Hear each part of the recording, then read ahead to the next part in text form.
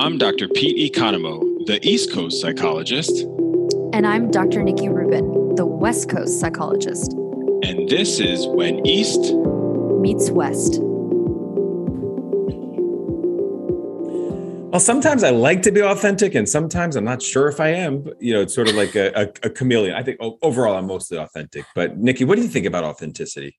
I'm laughing because I'm like, I think you're very skilled at practicing it. I am. So yeah, authenticity is a value that I feel very connected to. It's something that I practice quite a bit personally and professionally. I talk a lot about it with my supervisees actually, as they're learning to become therapists, right? How to balance. I wish I had a supervisor like you. Oh, that's very sweet. I wish I had a supervisor like you. That was not authentic. Yes, it was. I know. It totally was. But yeah, no, I think it's so important because I think what you're getting at a little bit and what you just said is that we like being a chameleon, we have many different roles that we play. Authenticity is something sort of deeper than that, is what I would argue. Yeah. And I guess I just dove right in because I guess. Yeah, because there are times where, because of our roles, I feel less authentic in a given situation. So like if I'm, it's kind of like when people are, discussing politicians or like, I don't know, we've got like governor things going on now, and it's like, how authentic are people in the public life? And for my stance, I'm going to say, that it's a job. They're not fully authentic. They're really. They might find some authentic values underlying, maybe, but then also maybe not, because it might just be paying the bills. No, I think that's very true, and I think this is where actually I'm glad you used that example, because I think we want to be really careful to distinguish authenticity from honesty, because I think this gets confused a lot of times with people, right? Like, because I think honesty, is a value as well. And honesty obviously means like sharing truth, right? Sharing facts.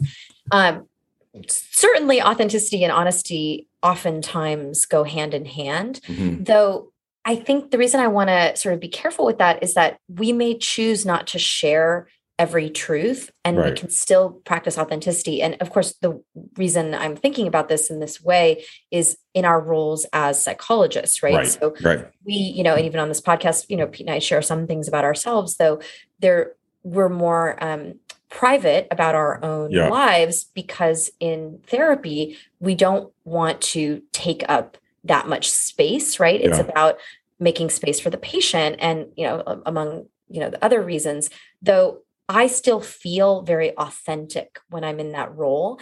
And so I often say to patients, I love that I like this. Oh, thank you. I'm glad. I'll say to patients, I'll say, look, different roles mean that we speak in different ways. We wear different clothes. We share or don't share different things. And I'll say, like, if you saw me on the street, talking to a friend or something, I would say, look, I might be dressed a little bit differently, or I might be using slightly different language than you hear, or very different language than you hear me using in session. I'm like, but I would still feel like the same Nikki. Right. And it's like, we can't measure it, but it's like, we know, what I mean? This is where we talk about this in other ways in other episodes. It's like the stuff we don't have Western tools to measure yet. Though humans intuitively, we know authenticity when we feel it from in ourselves and in other people. Well, and also like, what is that?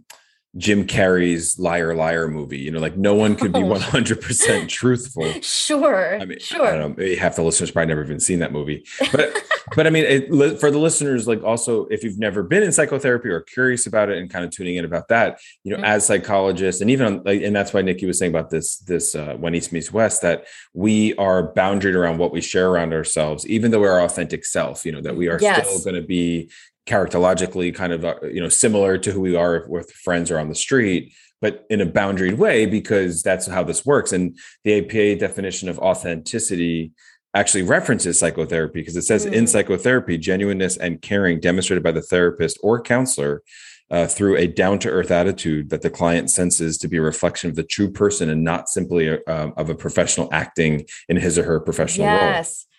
Good job, babe. Yeah. I'm into, yeah. Yeah, no, that's right. It's like, there's something, again, that's why I'm using the word intuitive. Like, yeah, I like that. We sense it, right? Yeah. Like we sense it, and we sense it ourselves. And we say, like, there are certain groups, like say like adolescents, like they have the bullshit meter, you know, like right. you can't pretend to be something. If they say like a song that I've never heard of, I'm not going to be like, oh yeah, cool. Like, right. No, I'm going to be like, I don't know what that is. So now you're just making me feel old, Right. Totally. Well, and I think like, look, people can struggle to connect with their authentic selves because of certain contexts they'll find themselves in. Like, I think maybe a great example would be, we've all felt imposter syndrome at some point, right? Well, no, define that, because someone may not know what that is. Okay, sure. So imposter syndrome, by the way, it's not really a syndrome. It's sort of a colloquial term. Yeah. They talk about that in med school. Well, I think in any field, it's just sort of like out in the world. It's not like you're not. It is in any field. You're right. Why did I just say that? I don't. I don't know, because it feels diagnostic, but it's not, right? It's not actually. I think I just got confused with med school syndrome, where you're diagnosing yourself with every like medical issue. Isn't that a thing? Well, yeah, but it's kind of similar. Like it's not. It's just sort of like a colloquial. Okay, sorry. Go ahead. Yeah. Okay. So imposter syndrome basically means like when we're in some kind of role and we feel like a fake. Right. So people can feel it in anything. People can feel it like if you're a new parent, you might feel imposter syndrome. Like, oh, how can I call myself a dad? Like, I don't feel like a dad. I don't know what I'm doing. Right. So most of us are, familiar with that experience, and it can be really difficult to connect with our authentic selves while taking on a new role or being in a position where there's a lot of pressure or a lot of expectations put on us. Right. Yes. And then that can lead to engaging in inauthentic behavior. Yeah. Which everyone can, again, you can you smell that. And that's the intuition you talked about. Yes. Right. Yeah. So how do you teach your supervisees about that intuition or authenticity? Well, intuition, of course, that's another episode that we did, so I won't get into that, I guess. But authenticity, again, all roads lead to mindfulness. I really help them start by like being in their bodies, right? I'll say like, I want you to pay attention to like roll, like get in a mindful body posture, like roll your shoulders back, put your feet on the ground. And I'll also highlight moments. So when we're supervising students, we watch videos of their therapy sessions because students work under our licenses when we're supervising. So I'll also highlight moments in session when they seem like themselves. Like I'll actually say to supervisees, there was a moment in the session that seemed like you. And then I'll ask, did you feel more like yourself in that moment? And usually they'll say, yeah. And I'll be like, okay. And that was different than this other moment where it sounded like you were trying to emulate something I said, for example, opposed to, just being yourself. I mean, how do you do it? It's beautiful. Well, I'm also sitting here thinking, God, you're so good, because I think a lot of us kind of breeze through some of the videos or the audio recordings, but I think you as a good behaviorist probably look and give them some incremental good feedback. So again, I would love if you were my supervisor. Pete's, I've got a Pete fan club today. I'm really into it. So, authenticity. So we could think about it in the real world, in your professional world, and it's almost like that sort of, you always, it is that sort of boundaried feeling or boundary vulnerability with others. Yeah. And it's just really interesting you brought up when you said like intuition specifically, not just intuitive sense. I think it's also a feeling that we have within ourselves when we're connected to that core sense of ourselves, intuition or, obviously in a lot of Eastern traditions, like the core self. I'm also, of course, thinking about values. Like that's often a way I try to help people connect with authenticity as well. Like I'll say again, it's when you're focused on what you connect with, you're being your authentic self. Yes. Right. Like, cause it's something, my apologies to the listeners. It's almost hard to put words on. Right. No, I think you've done a good job with it. So, but do you agree with that though, Pete? You know what I'm saying? It's like, as we're talking about it, I'm like, we're using language the best that we can to describe what it is. Yeah. Though, I recently read a quote that I found really helpful. It's like, but the language is the the map and not the territory. Yeah. You know, it's like yeah. like authenticity, like we're using the map to describe it, but it's not the same thing as the territory. It's something that we feel, like you said, we smell it. Right. And we're saying it from a clinical lens. So I think it'll be helpful and tangible in the real world, because there are times where you'll, like you said, you'll be yourself, say at a concert, but you're also going to, maybe let go a little bit, or maybe be a little bit more reserved because the person you're with is letting go more. And that's why I start off by saying, like, I think there's a chameleon aspect to this. And maybe that's just because of, like you have also said, is the intuition, so you sort of know when you need to, scale it back or dive right in. Yeah. Well, so I think the dialectic here would be that what's changeable is the behavior, right? Mm-hmm. that we're doing in a given context. So what we say, how we're dressed, like how, I don't know, like just anything that we're doing. Yes. And the authenticity piece is feeling like oneself across contexts, right? So, I would ask listeners to think about, like, when do you feel yourself? Like, it's, gosh, I guess I would even say, when we're connected to authenticity, there's an ease, perhaps, kind of that. I like that. Right. That we can then bring to whatever context we're in, whether we're behaviorally letting loose or being more buttoned up. Yeah. Your sense of who you are is very, for me, I mean, I guess I'm speaking my own personal experience, when I feel very grounded, I feel very solid. I don't know. Does that resonate with you at all? Well, I was meeting with an executive recently, and I realized that it was like the second meeting we had. It was more social, even though it's a colleague and who happened to be an executive, one of the worlds I'm in. And so anyway, like she disclosed something to me that I had said the first time we met. And I was like, I said that to you the first time we met.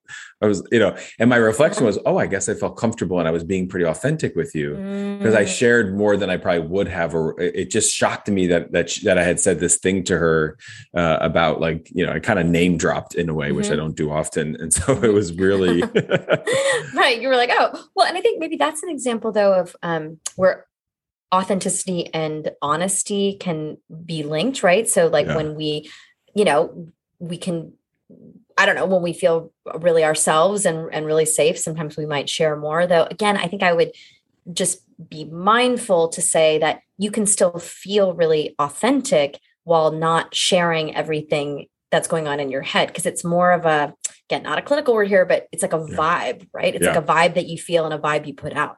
Yeah. Brene Brown wrote on this, as we've referenced her before. And she says, if you think dealing with issues like worthiness and authenticity and vulnerability are not worthwhile because there are more pressing issues like the bottom line or attendance or standardized test scores, you are sadly mistaken. It underpins everything. I mean, I agree with that. I mean, worthiness, authenticity, vulnerability. I mean, these are all things that, they connect a lot to what we're talking about in terms of like behaviorism and really thinking about the East, because, the gift that the East has brought to what you and I do in behaviorism is this idea of connecting to worthiness, authenticity, vulnerability. Because, I don't know that some of the first waves of psychotherapy would have done it in the way that we're doing it today. Yeah, no, I agree. I mean, I think, look, I think any skilled student of or teacher of human experiences, so be it in, modern Western psychology or, ancient, Eastern spiritual practices, I think anyone in that regard is attuned to authenticity as an important part of human experience. Yes. So I totally agree with you that it's not something maybe that we targeted as concretely in earlier forms of, it's certainly not in earlier forms of behaviorism, right? We were just focused on changing behavior. Right. Though, in the third wave, authenticity becomes a part of, it's a value, right? Yeah. So it's something to connect with. It's this thing that's intangible and yet somehow tangible at the same time. Something that, again, we know it when we feel it. We know it when we see it. Yeah. And earlier years or practices of psychotherapy, perhaps I'm going to say maybe even encourage people to be inauthentic at certain times. I'm thinking of, and this is like a very like narrowed example, but like it was 1973 that homosexuality was removed from the DSM. And so if you went to a therapist at that time, they would encourage you not to be gay. Right. Because then it was, not, because there was this pathology. And so even today, so what I'm thinking then is about like multicultural competence also links really nice to the work we're doing to say like, hey, how do we help people find their authenticity? Yes.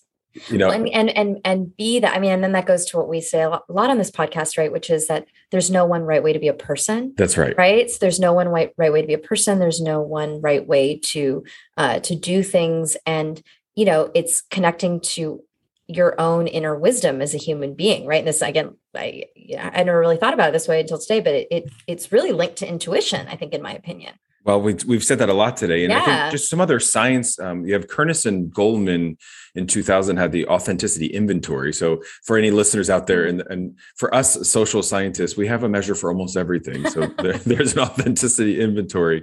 And there were 4 key factors that they study, which are self-awareness, unbiased processing, behavior, and then relational orientation. So that's authenticity. How self-aware are you around who you're being? That chameleon piece, this unbiased processing, so non-judgmental sort of view of who you are. The behavior, so knowing how you act in certain situations, and then relational orientation, so your interpersonal skills that you implement.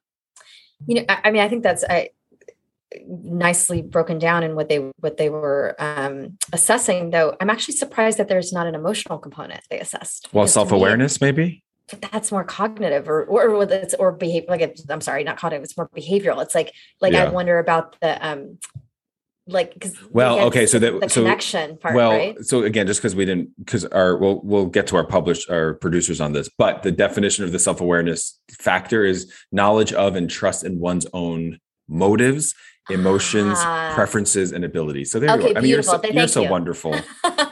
It's my number one fan today. I love it. Yeah, but of course you picked up on that because it would have been. I had it in front of me, so I was reading it. But also I think of like emotional intelligence, and so self-awareness is always how they define even emotional intelligence. So for me, that links immediately. Sure. No, and I've, of course, since it's a measure that's going to be defined behaviorally, though, it's because I guess to me the emotional component piece is what stands out most to me, I think, because I think, again, humans tend to get confused between like practicing honesty behaviorally and practicing authenticity. And it's like, well, they're similar, though they're not exactly the same thing. Authenticity is something, again, it's that vibe I keep, coming back to today. That vibe. I love that you're saying that. Yeah. And so I think for listeners, think about what it is that, you connect with and really, are you being authentic? But also, when is it important to be authentic versus that it's okay when you're not doing so non-judgmentally with compassion? And I don't know, any last words before we wrap up? Because I can't imagine that we're already at the end of how authentic. And I think you and I do a good job of being authentic here. Yeah, because I think, well, at least, I only speak for myself, like that's a value of mine, right? It's practicing authenticity. And so I guess I would encourage people to say, to see how can you practice authenticity across contexts, right? Right. Yeah. So you can be more open or be more closed, and regardless of where you are, you could be alone in your house, right? And you can still be authentic. Be authentic. I love that you just said that. So I'm going to end with a quote from Michael Jordan. Who better to talk about authenticity? Yeah. I don't know why I just said that, but here it goes. Authenticity is about being true to who you are, even when everyone around you wants you to be someone else.